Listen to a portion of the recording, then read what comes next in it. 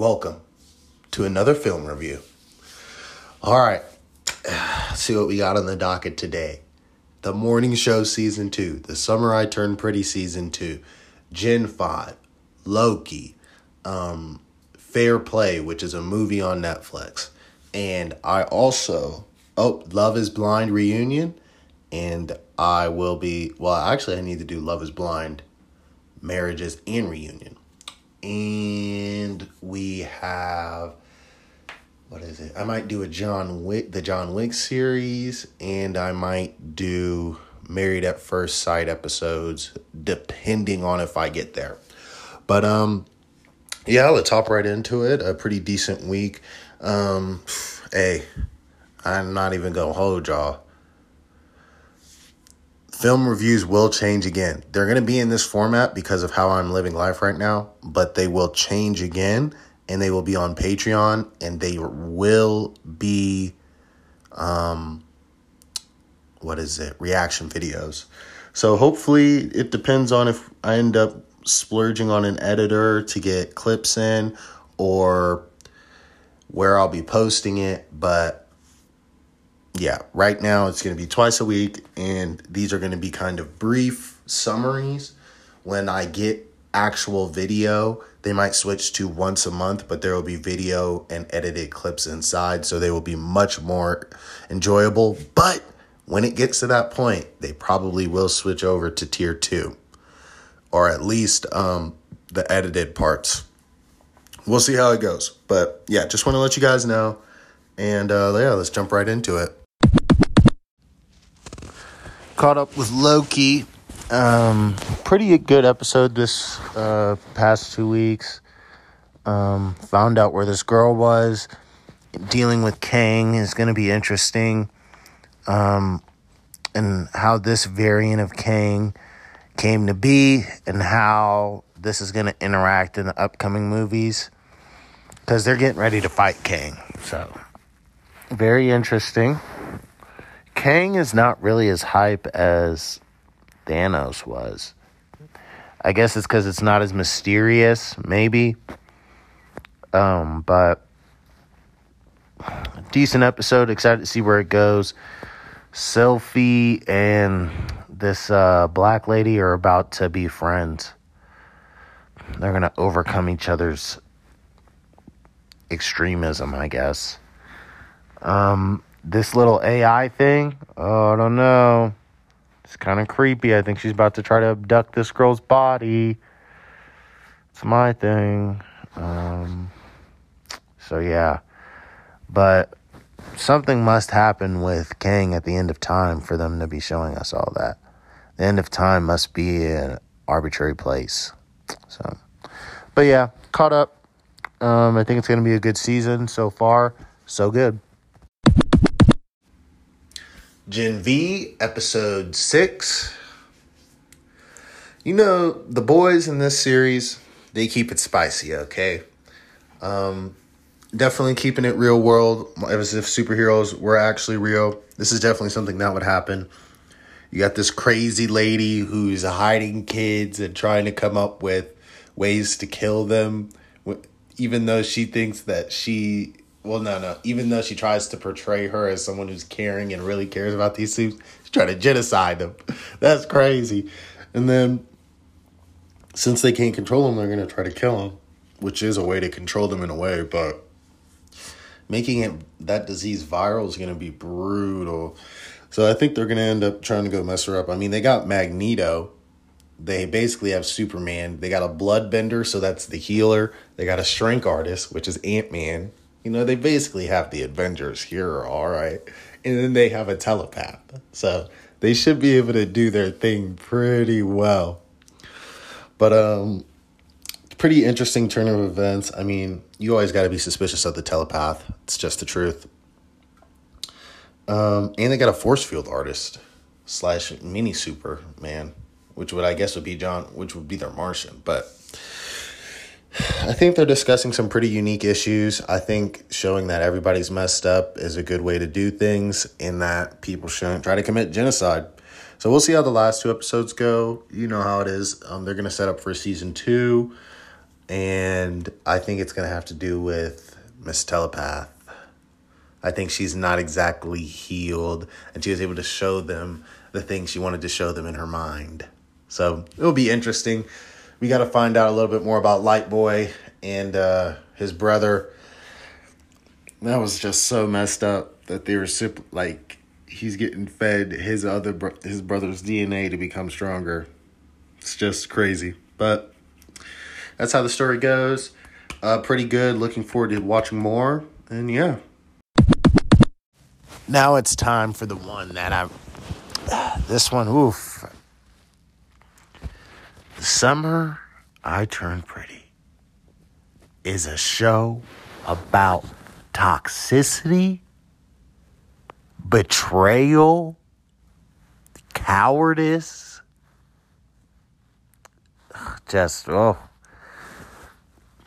This season features the brothers getting upset because they're losing their mom's house. And so the main character girl, Isabel, goes to save them because they can't emotionally handle this. You find out that Conrad and Isabel dated before the mother's death dramatically. And Jeremiah's been waiting this whole time. Now, Isabel is checking on Conrad with Jeremiah. That's how this started. Okay? And he was toxic the whole way. Both of them are toxic. Conrad. And obviously, you know, the story goes on. She ends up choosing Jeremiah. Because she sees that Conrad is doing these patterns that who pointed out? Jeremiah pointed out. Okay, and then get this. Apparently, the mom who died was there when Bella was born for some reason, and the husband wasn't there. And she keeps saying that she's her special. They're basically family. They're like brothers. So this is incestual in the first place. And the mom's dying wish was for her not to give up on Conrad. When Jeremiah was in the doorway. This is it. Oh my God. And then look at this. Conrad, first off, if your younger brother likes the girl you like, let it go, bro. You're the older brother. Why would you let that get in between you? As a brother, bro. As a brother. Then your younger brother checks you, but get this, sets you up for failure. Tells you that you still love this girl and you should talk to her after she came and talked to you and said that she don't love this nigga. You want to see this nigga jump off a cliff? What do you do? Bruh. Had me tweaking about this. Younger brother, absolute garbage. That's your brother, bruh. Why would you not help him out? Older brother, let it go, bruh. Be what it is. And then these girls is playing games, talking about, oh my gosh, this dude is admitting his feelings, looking at it like it's a show, like it's entertaining. Oh man, maybe I'm triggered. But yeah, unless you want to get mad, watch that show. Yeah, that's how it goes for that. I'm going to give this series so far a 4. Angry. Yeah, I'm angry. 4. It's just nonsense. Nonsense. Toxic nonsense. Okay, season 2 of The Morning Show starring Jennifer Aniston and Steve Carell. This is a dark season. I mean, they go into explaining a little bit more about some of the essay. They get a little bit into the pandemic. And Steve suffers startling exit to the show.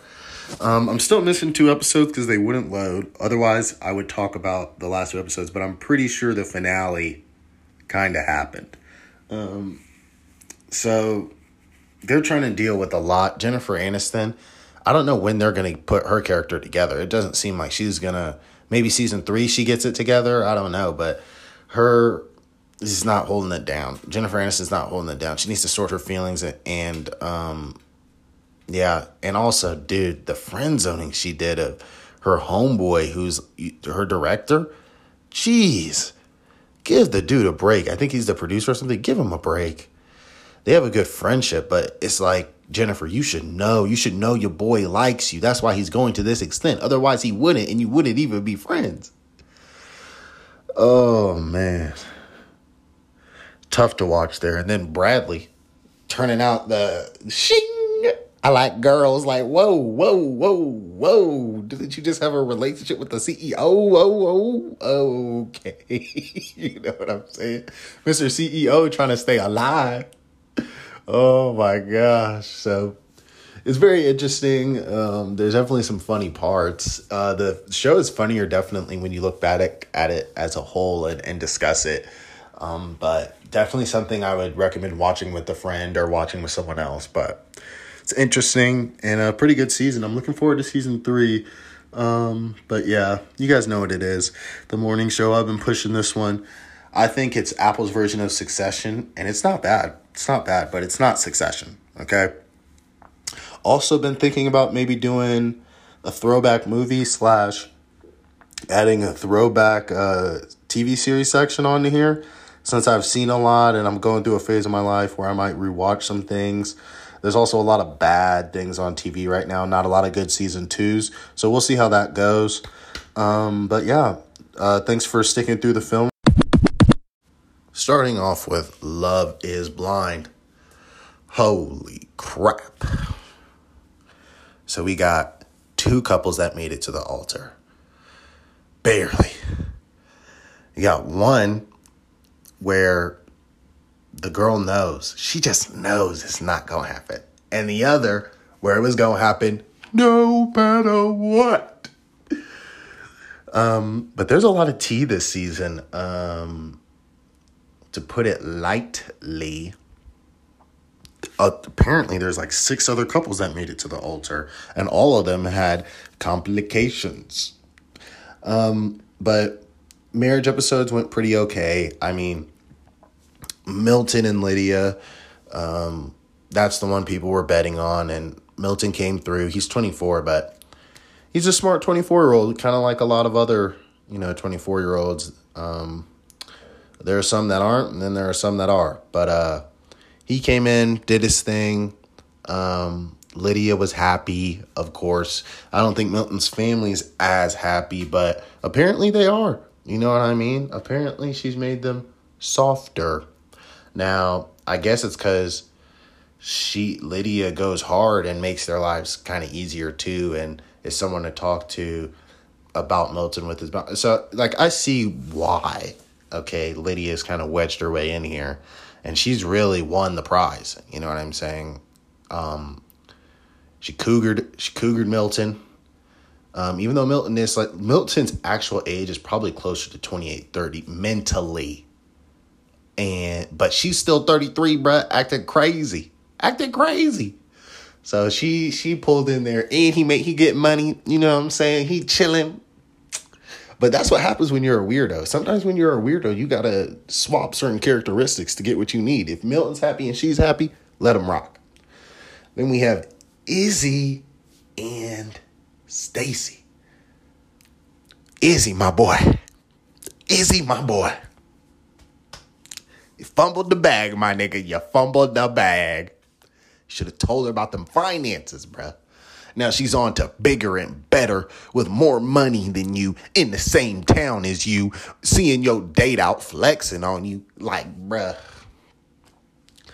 And when she did that thing at the altar,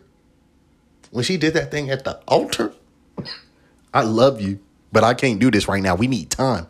I was like, nigga, you ain't getting no time. Because he even put it in good words himself. He's like, when she really loved me, none of that other stuff would matter.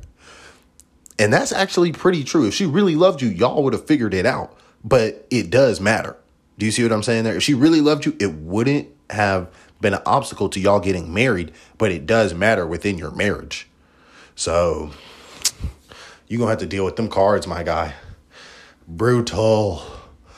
But I actually thought Stacy might say yes because her family loves him, but she's actually too steadfast, and definitely production saw the feminine icon that she could be.